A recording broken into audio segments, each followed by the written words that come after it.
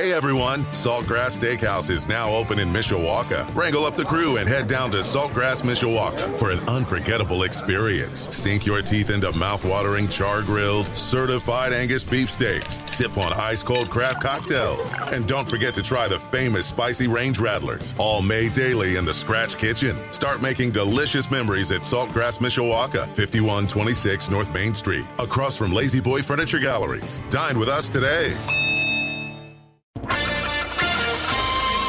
This is Community Update on Sports Radio 960 AM, WSBT. Good morning, I'm John Hoffman. Advocates say a new bill would give Indiana children more power in foster care situations. The bill proposes the Department of Child Services does not have to place the child back with their original guardians if they allege abuse and if they don't want to see them. Some have concerns they don't see addressed in the legislation. And they argue some children are too young to understand the implications of deciding not to go back to their guardians, while others say the current system emphasizes parental rights and this bill would focus on the kids involved. House Bill 1188 would require a child's guardians to complete appointed treatment and rehabilitation in a timely and consistent manner, or the court may not return the child.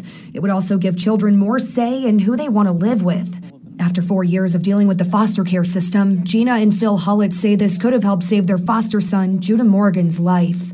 Judah was murdered in October 2021, and so far his biological father has been convicted in his death. So every time that he would cry and beg for me not to send him to visit, I would have to turn so he didn't see how upset I was, because I knew that would upset him further. But some at the Judiciary Committee hearing on February 1st opposed the bill, including representatives from the Indiana Judges Association and Department of Child Services. We've seen parents overcome struggles with substance use disorder and other difficult circumstances. These individuals with the right support sometimes turn out to be better moms and dads than they were before. Anytime we're dealing with family dynamics and the removal of children and families that are at risk, mandatory yes or no recipe is almost always going to lead to bad outcomes. According to Gina Hullett, many of the opposers were more concerned about the biological parents' rights and not what's best for the children. But she says parents meeting the court-appointed timeline shouldn't be impacted. If you're hurting your child or you're doing drugs and that's more important than your child, then this is where it helps the children, and that's our main goal, is to help the kids. And it seems like there are currently 10 bills relating to DCS working their way through the Indiana State House, including a Part 2 to Judah's Law, which went into effect last July. WSBT 22's Erica Finke reporting. South Bend's resolution for reparations for African Americans was tabled indefinitely Monday.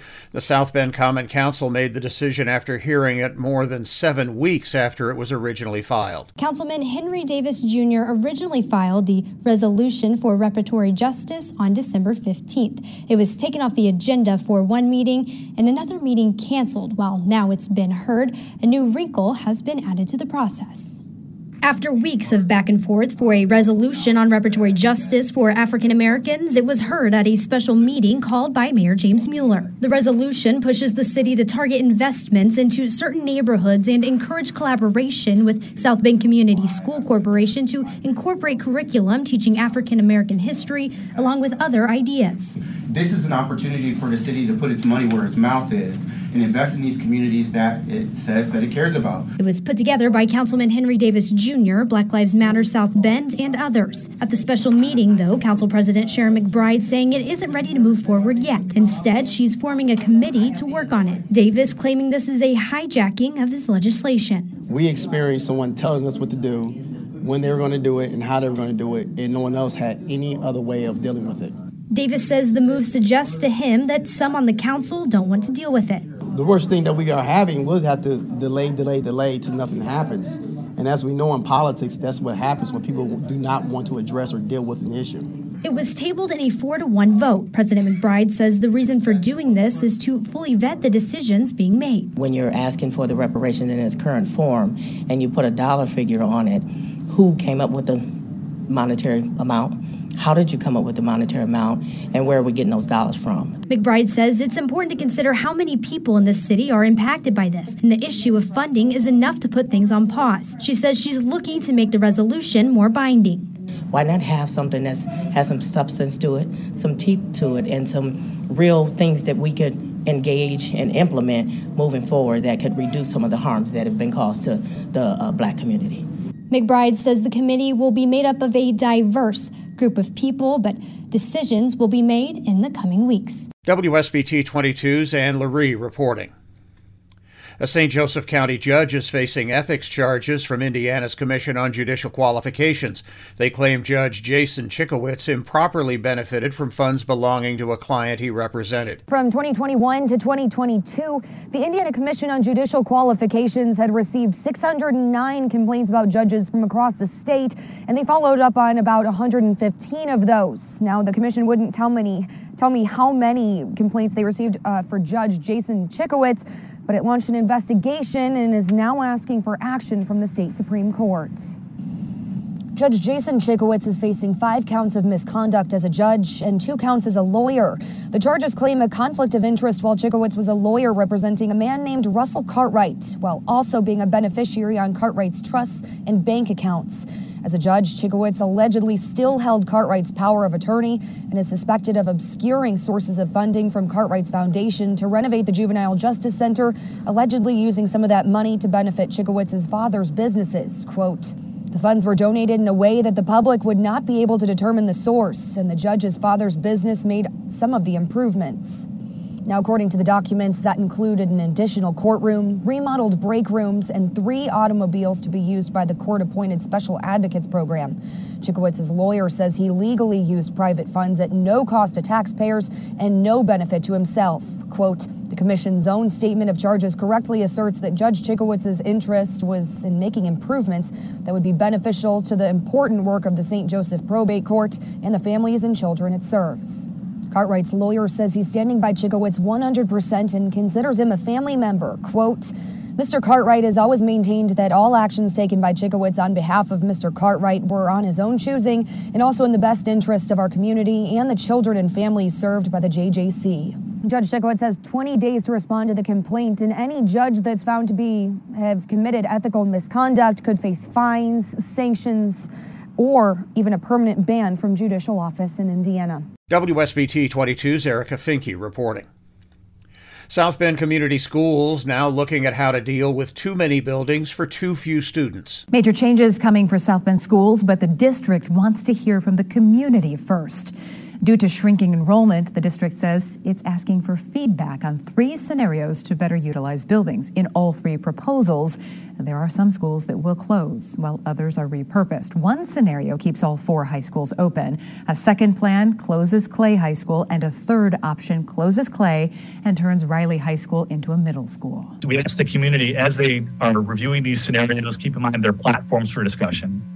The feedback will help form the recommendation, which will very likely be a combination from the center of components from the scenarios as presented and not any one of them as presented. WSBT 22's Jennifer Copeland reports community meetings are now underway to take input. President Biden made a call for unity during Tuesday night's State of the Union address to a divided Congress. With Republicans in control of the House and Democrats the Senate, gridlock concerns are real. The president's speech was greeted with applause from Democrats, but also boos from Republicans. Republicans giving the president a standing ovation when acknowledging the work and burden of our nation's police officers. But when the conversation turned to the economy, the room got tense. The president having a positive outlook, saying inflation is going down. When talking about the national debt, he called out Republicans for, quote, holding the economy hostage. This after last week's meeting with House Speaker Kevin McCarthy. The U.S. hit the debt ceiling last month, with the country expected to run out of funding in the summer. Republicans are calling for spending cuts before raising the debt ceiling. Last night, the president accusing Republicans of wanting to get rid of Medicare and Social Security. I'm not saying it's a majority. Let me give you, anybody who doubts it, contact my office. I'll give you a copy. I'll give you a copy of the proposal. That means Congress doesn't vote. Well, I'm glad to see you. No, I tell you, I enjoy conversion. You know, it means if Congress doesn't keep the programs the way they are, they'd go away. Other Republicans say, I'm not saying it's a majority of you. I don't even think it's even a significant. Southwest Michigan Congressman Tim Walberg responding to the address in a statement saying, quote, President Biden's pursuit of a far-left agenda has fueled inflation, crippled our domestic energy sector, infringed upon freedoms that Americans cherish, and created a power vacuum on the world stage, most recently underscored by the Chinese spy balloon flying across Alaska and the entirety of continental America. North Central Indiana Congressman Rudy Yakim also expressing disappointment with the address. Here's what he had to say last night. What we're looking for is a plan for how we're going to bring down inflation, how we're going to secure the border, make our country more secure. And on a week when we had a Chinese spy balloon that floated over the United States, we certainly would have expected to hear quite a lot more than that. The president did touch on the spy balloon last night, saying the U.S. will act to protect our country against China. All this coming as the president is expected to announce his bid for re-election as soon as next week. WSBT 22's Delaney Clark reporting. There's something different about this year's Lake Michigan ice, the lack of it.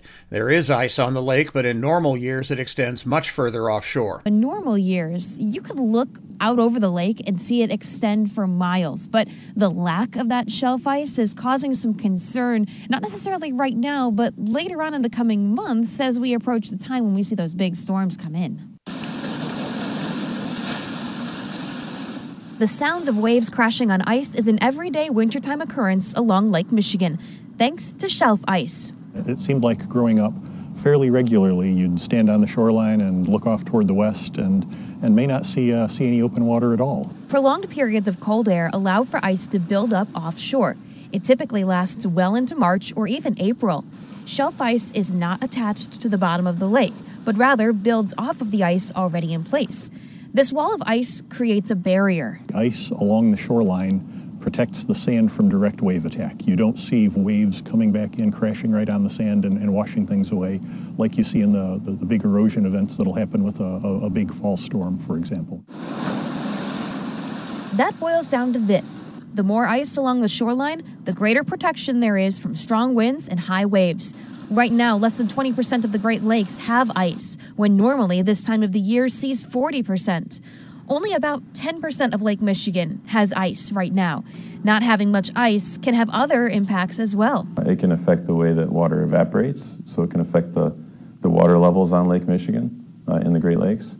It can also affect the water temperature. In addition to future erosion concerns, less ice also means that areas near to the shoreline can see lake-effect snow deeper into the season. So if we have some unusually strong spring storms and that ice isn't there to serve as a buffer, it could mean that erosion could be worse. One thing experts say, the water levels on Lake Michigan, they're a lot lower this year, and that tells us that erosion may not be as bad this upcoming season. It's definitely something that we are going to watch. WSBT 22 meteorologist Lynette Grant reporting.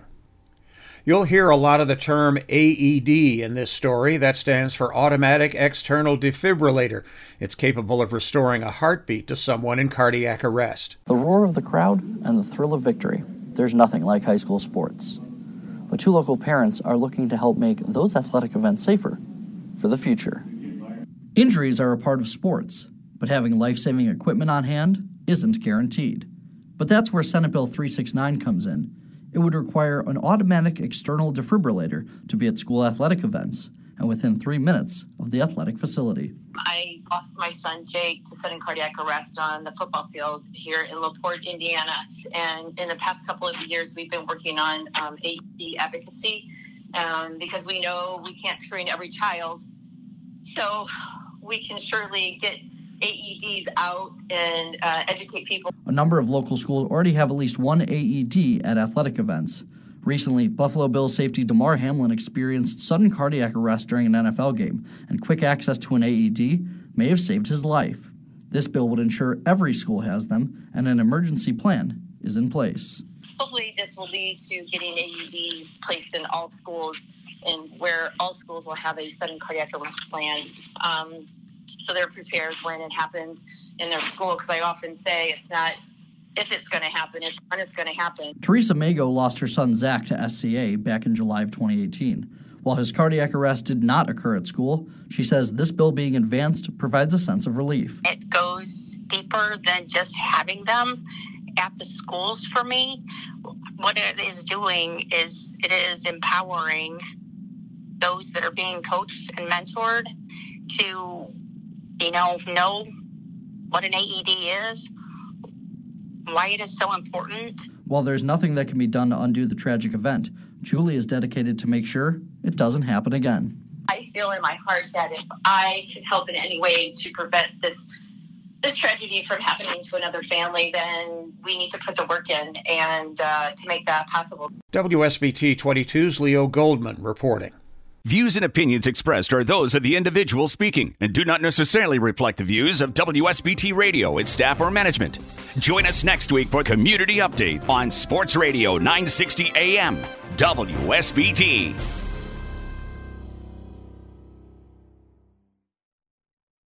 Hey everyone, Saltgrass Steakhouse is now open in Mishawaka. Wrangle up the crew and head down to Saltgrass Mishawaka for an unforgettable experience. Sink your teeth into mouth-watering char-grilled, certified Angus beef steaks. Sip on ice-cold craft cocktails. And don't forget to try the famous spicy range rattlers, all made daily in the Scratch Kitchen. Start making delicious memories at Saltgrass Mishawaka, 5126 North Main Street, across from Lazy Boy Furniture Galleries. Dine with us today.